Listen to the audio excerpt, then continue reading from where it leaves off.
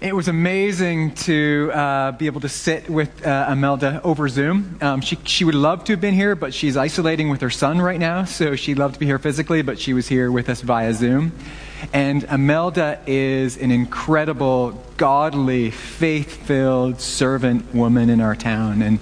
And so I pray we can continue to pray for them. And if you can, how can we continue to get involved with things like that in our town? Such a great example of service in our town. So thank you, Imelda, if you're watching, again. So we're talking about service, holy habits. We're going on in the series, and we're talking about the holy habit of serving this morning. We're like 6 more to go. Karen's on next week, and we have other people. Suzanne's going to be speaking to us, and Allie in the future. But this incredible series, I think especially in this time of what the habits and the patterns are, as our habits and patterns are totally disrupted, what the holy habits and patterns of life are. So it's serving this morning. And before I start talking about this, as I start talking about this, I want to tell you a story that I think puts both sides of the coin of service into perspective. So, as you guys know, as some of you know, I used to work for The Edge, where Stan works right now and Claire worked, and this was 18 to 15 years ago, a while ago. And with Stan and Claire and Niall and Dave and different people, we took groups of young people. Gary, I think, was there. We took groups of young people to Romania every summer. And these trips and this project in that time was such a learning time for me. But one of the most profound things I learned was as I watched young people serve and what happened with it. So we'd take them every summer, and they'd throw themselves into a couple weeks of camp into serving orphans, kids in state care in Romania. And at the end of the week, we were at this communist Boy Scout camp in the mountains, and at the end of the week, we'd always come back into town, and we'd do a debrief about the week, and we'd ask them, what were the challenges? What was hard about it? What was difficult? What would you have liked to have seen done better? What was fun? What did you enjoy? What was the best part about it? And the amazing thing was that every time in these debriefs, you didn't hear anything about the challenges. You didn't hear anything about what they found difficult. You didn't hear anything about what they hated or what they would rather do better. All you heard was, "That was amazing. That was the best week of my life. I never realized that I could serve someone in that way. I never realized that I could care for someone in that way. I've never felt such purpose and hope and life. I've never felt loved by these kids I don't even know, hugging them and arms around them." And that's all you'd hear every time. Joy, hope, life, literally those words.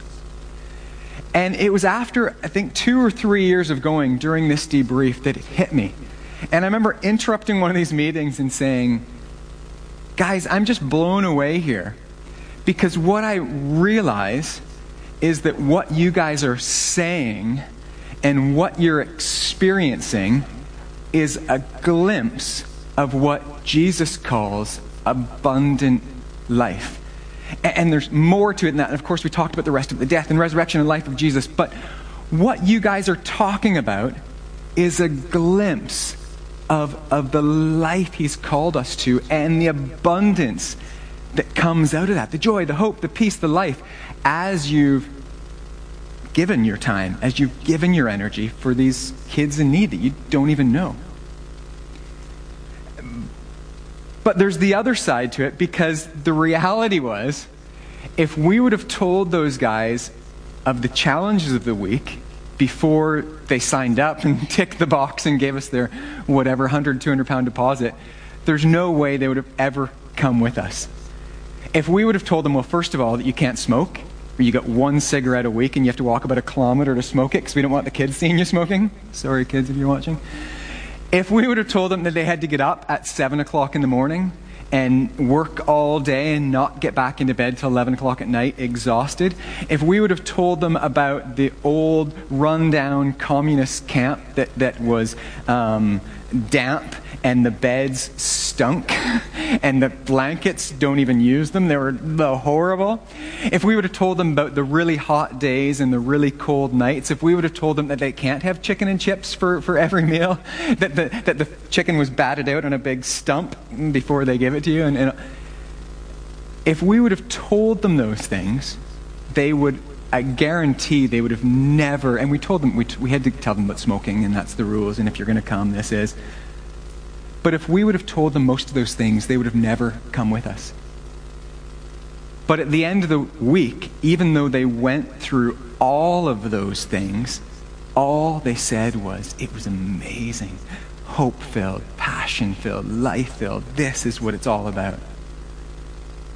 And as I thought about that this week, thinking about serving, I thought that mission trips, which we've all been on, and which are not a picture of real life. Life happens so much longer than that and not as compact and powerful as that.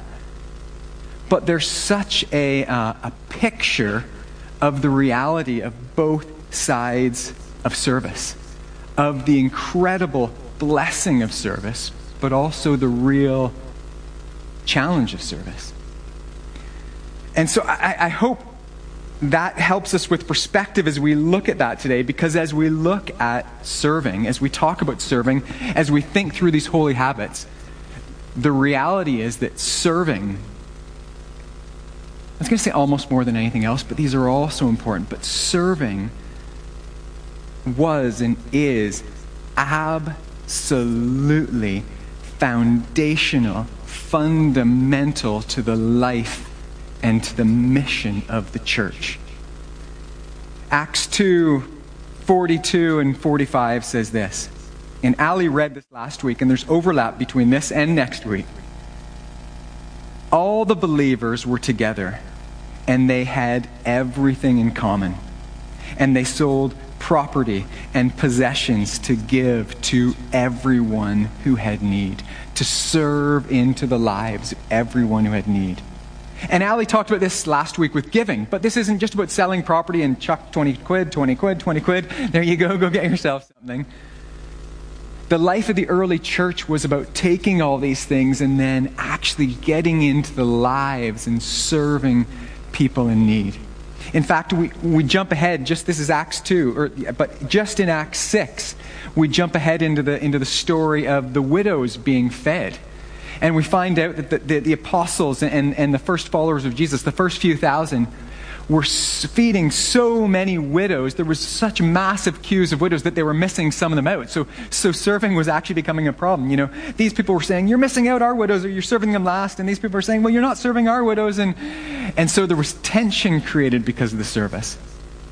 So they could have gone, well, listen, forget that. We have a message to speak. Forget serving. That's way too difficult. And people just complain when you do it. But we know they didn't do that. Instead, they actually said, no, this is so important that we're actually going to set up these people. We're going to call them deacons. I think the church should use that word for thousands of years.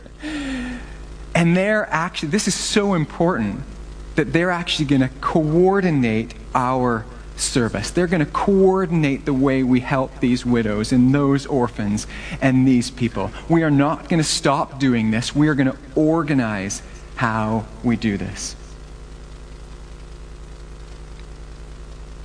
Serving people was foundational, was fundamental in the life and the mission of the church right from the start.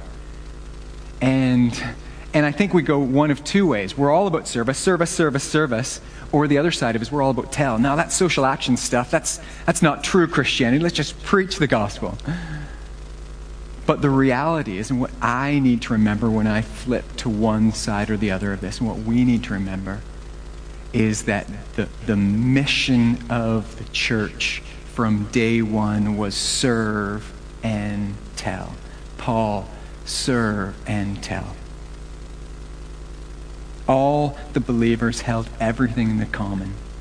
and they sold what they have to give to serve the poor. Jesus said in John 13:35 this, "They will know you are mine because of your eloquent speech."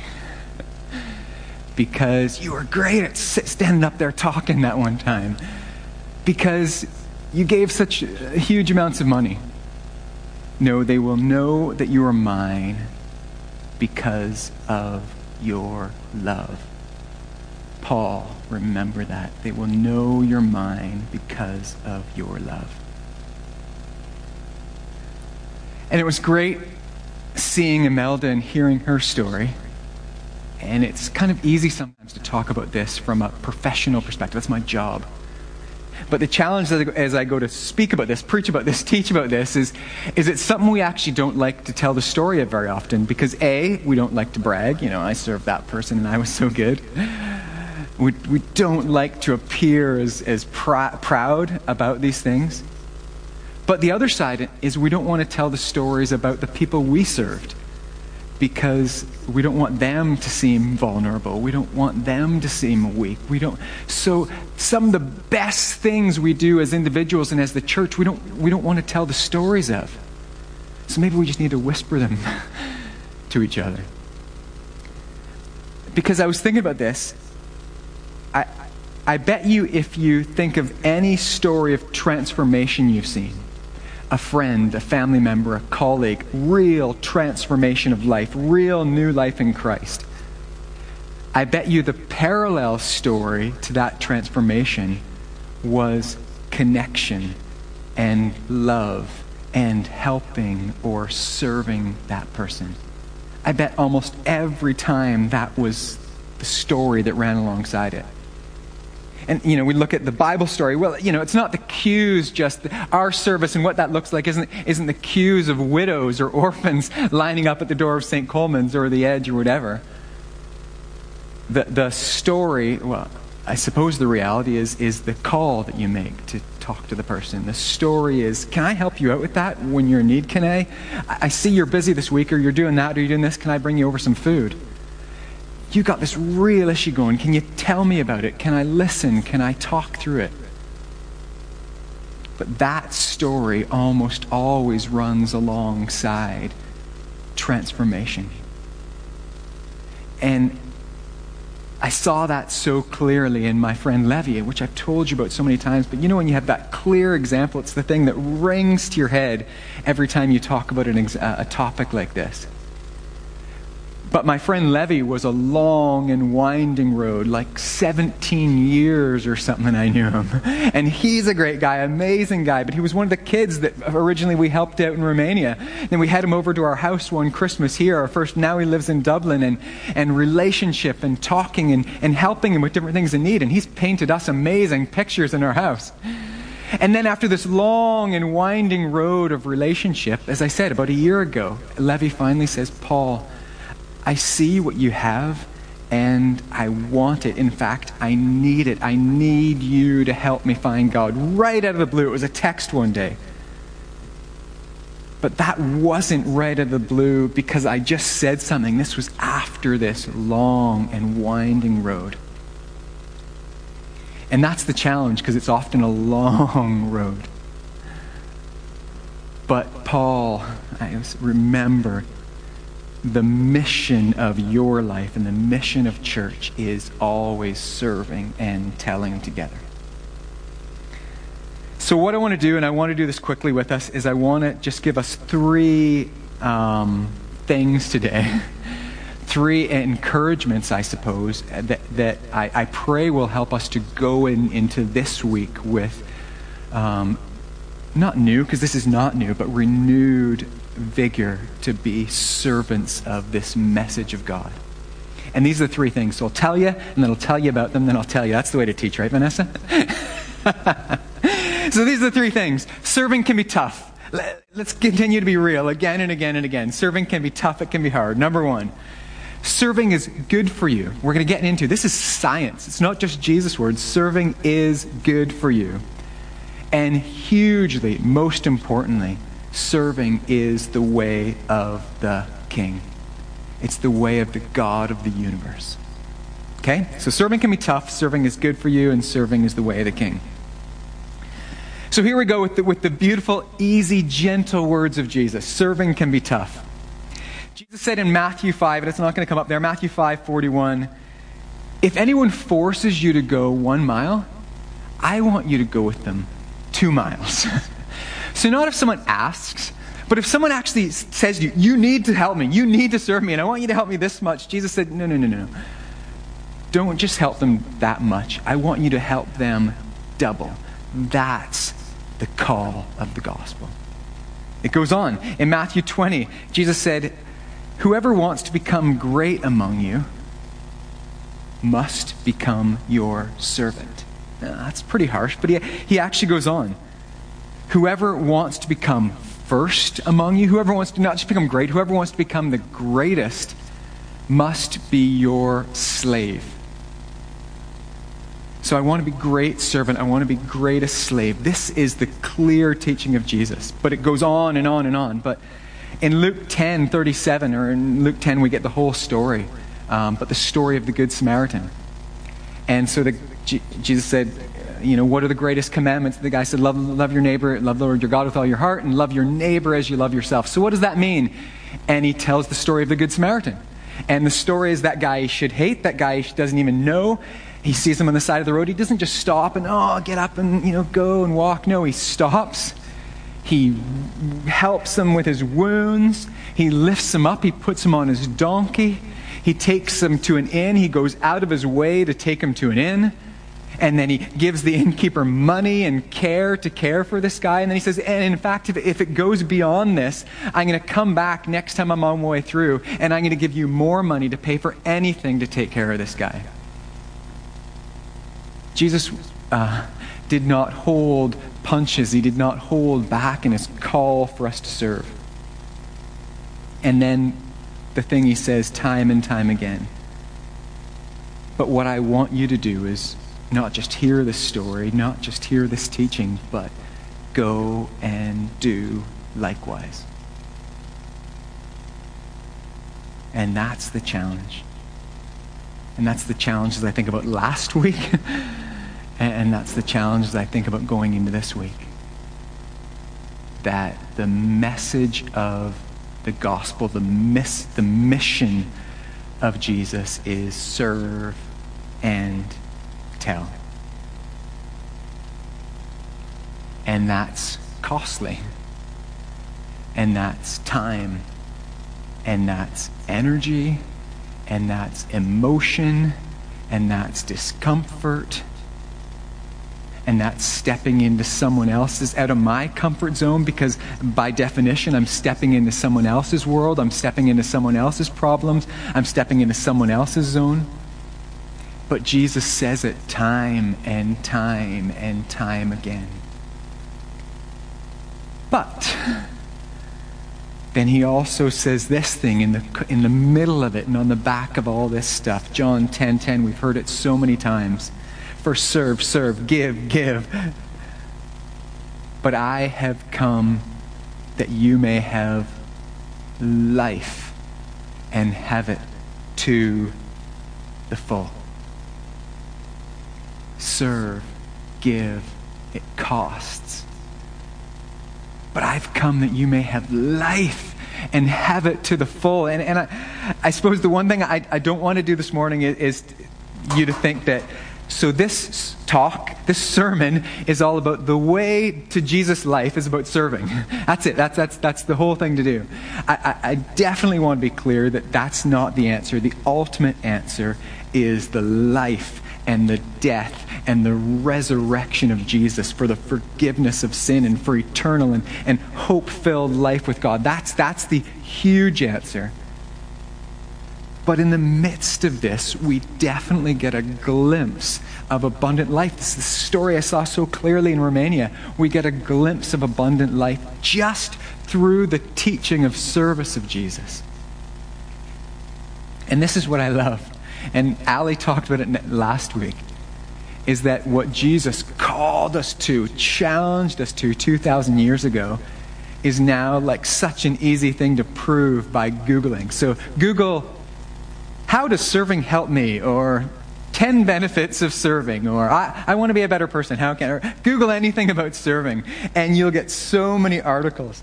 I found one this week, though, that just summarized it all. So University College London produced an article in April of this year, April 2020, and summarizing all the science behind this. And the article was called 10 Benefits of Helping Others. Is this the answer to all your life problems? No, joking.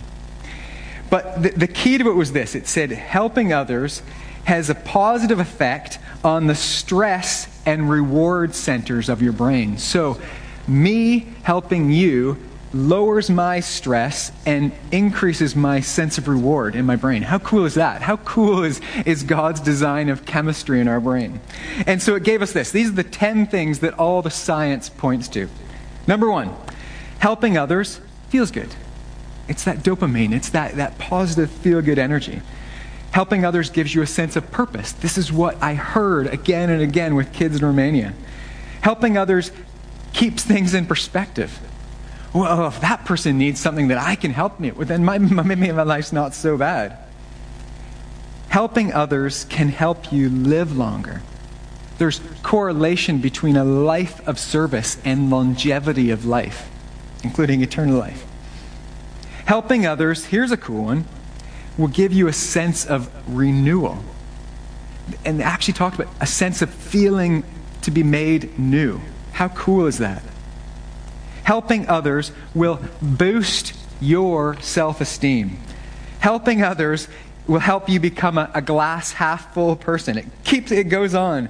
Here's a great one. Helping others creates a sense of belonging. It builds community. Helping others creates stronger friendships. And to top it all off, helping others is contagious. So the more we help, or the more we hang around people who help, the more we'll want to, and the more other people will want to help. I love, and Ali said this last week, and we've said this time and time again, that the ways of God are not just the ways of life for Christians. They're glimpses of life for anyone who walks into them. But they also point us to the greater life. Serving can be tough, let's face it. Jesus called us to tough stuff. But serving spiritually and scientifically is good for you. It's unquestionably. Google says it, so it must be true. But this is the most important one of all. Serving is the way of the King. Not just a king, but the King. Jesus started his life as a baby, obviously, but very soon as a refugee to Egypt and back, fleeing persecution. He then, as a man, entered his missional life at 30 as a homeless person. The Son of Man has no place to lay his head. And he fed people, 4,000, 5,000. And he healed people in all sorts of different places. And he literally spent every moment of his life. In fact, when he didn't want to spend moments serving people, he had to go away to lonely and destitute places just to have some time with his Father. He spent every moment of his life giving and serving the needs of the most broken and destitute people in society. And then the King of Kings and Lord of Lords served us by giving his life, by going through a trial of mocking of a prisoner, of a criminal, and then dying on a cross. And we know that story. But we have to grasp it in our head again and again and again. The King of Kings and Lord of Lords was first and foremost a servant. Philippians 2, 6-8 says, Jesus, who being in very nature God, did not consider equality with God something to be used to his own advantage. Rather, he made himself nothing by taking the very nature of a servant. King, God, who spoke, and light, and seas, and mountains, and birds, and animals, and people, became a servant and was obedient to death on a cross.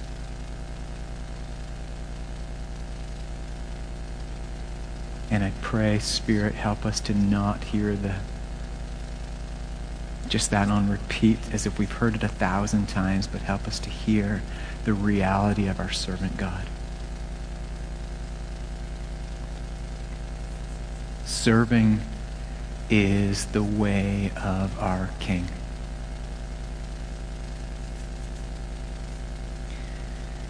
Serving is tough, but it's the call again and again and again. The mission of the church is to serve and to tell. But serving's good. Jesus wasn't joking when he said, I'm here to give you life and have it to the full. And even if you don't even know me, you're going to get a glimpse of this as you follow. But I want you to know me. But serving is also the way of our King. So what I want to do is just as we stop, we're about to sing another song, is to give us all a challenge for this week. And I'm not saying we haven't served. This is not, I hope we're serving already. But as we go into this week and these months ahead that are going to be tough for a lot of people, especially as the weather gets bad, how can we be a people that serve? So this week, who around you needs support? Maybe there's already a name in your head. Or maybe you need to say, God, I don't see this. I don't know who around me needs support. So can you please help me find out somehow, or just reveal a name to me? Who around you needs support? I think amazingly, one of the most important things we can do right now, because we're so limited, is just to pick up the phone and say, actually ask, how are you doing? No, how are you really doing? But even just pick up the phone to talk and to listen. That's going to be so important for connection. My father-in-law said to me just this past week, he said, COVID is an amazing opportunity for the church. Because he said, it's the perfect storm to simply let people know that we care. And I thought, wow. That's so true. So who around you needs support? 2, what do you need help with? I was thinking about this. One of the best ways to build community and to allow service is to admit that you need to be served. What a great end to someone's life. And I don't mean it in that manipulative way, but someone's more likely to serve and love serving because, if Paul needed something, then I can help, or I can ask him how I can help. But until that barrier is bridged, until that stigma is broken down, people don't reach into each other's lives. So how do you need help? And can you be courageous enough to ask for it? The simplest things or the hugest things. I love 2 Corinthians 12:9. Again and again I pray this. God, your grace is sufficient for me, for your strength is made perfect in my weakness. The reality and the power of God is seen so clearly in our weakness and when we reach out because of our weakness. Who needs support? What do you need help with? And the mission of the church is serve and tell. God, give us courage to speak. 1 Peter 3:15 says this. always be prepared to give an answer to everyone who asks you to give the reason for the hope that you have, to give a reason for the love that you have, to give a reason for the care that you showed, to give a reason for why you showed up today, to give a reason for what you're doing in my life when I don't even know you. Always be ready not to preach some awesome sermon, but just, God, help us just give the reason that we're doing this. Give the reason why I'm here. But do this with gentleness and respect. Lessons for me this week. Serving can be difficult. Let's just deal with the reality of that. And God, help me get past the obstacles that are always in my face. Serving is good for me once we get past those. And serving is the way of the King.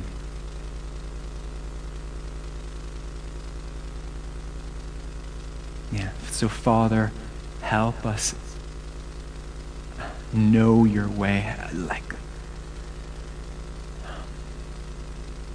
Bring to our mind the life of Jesus and the incredible example he was. And help us follow you in it, I pray.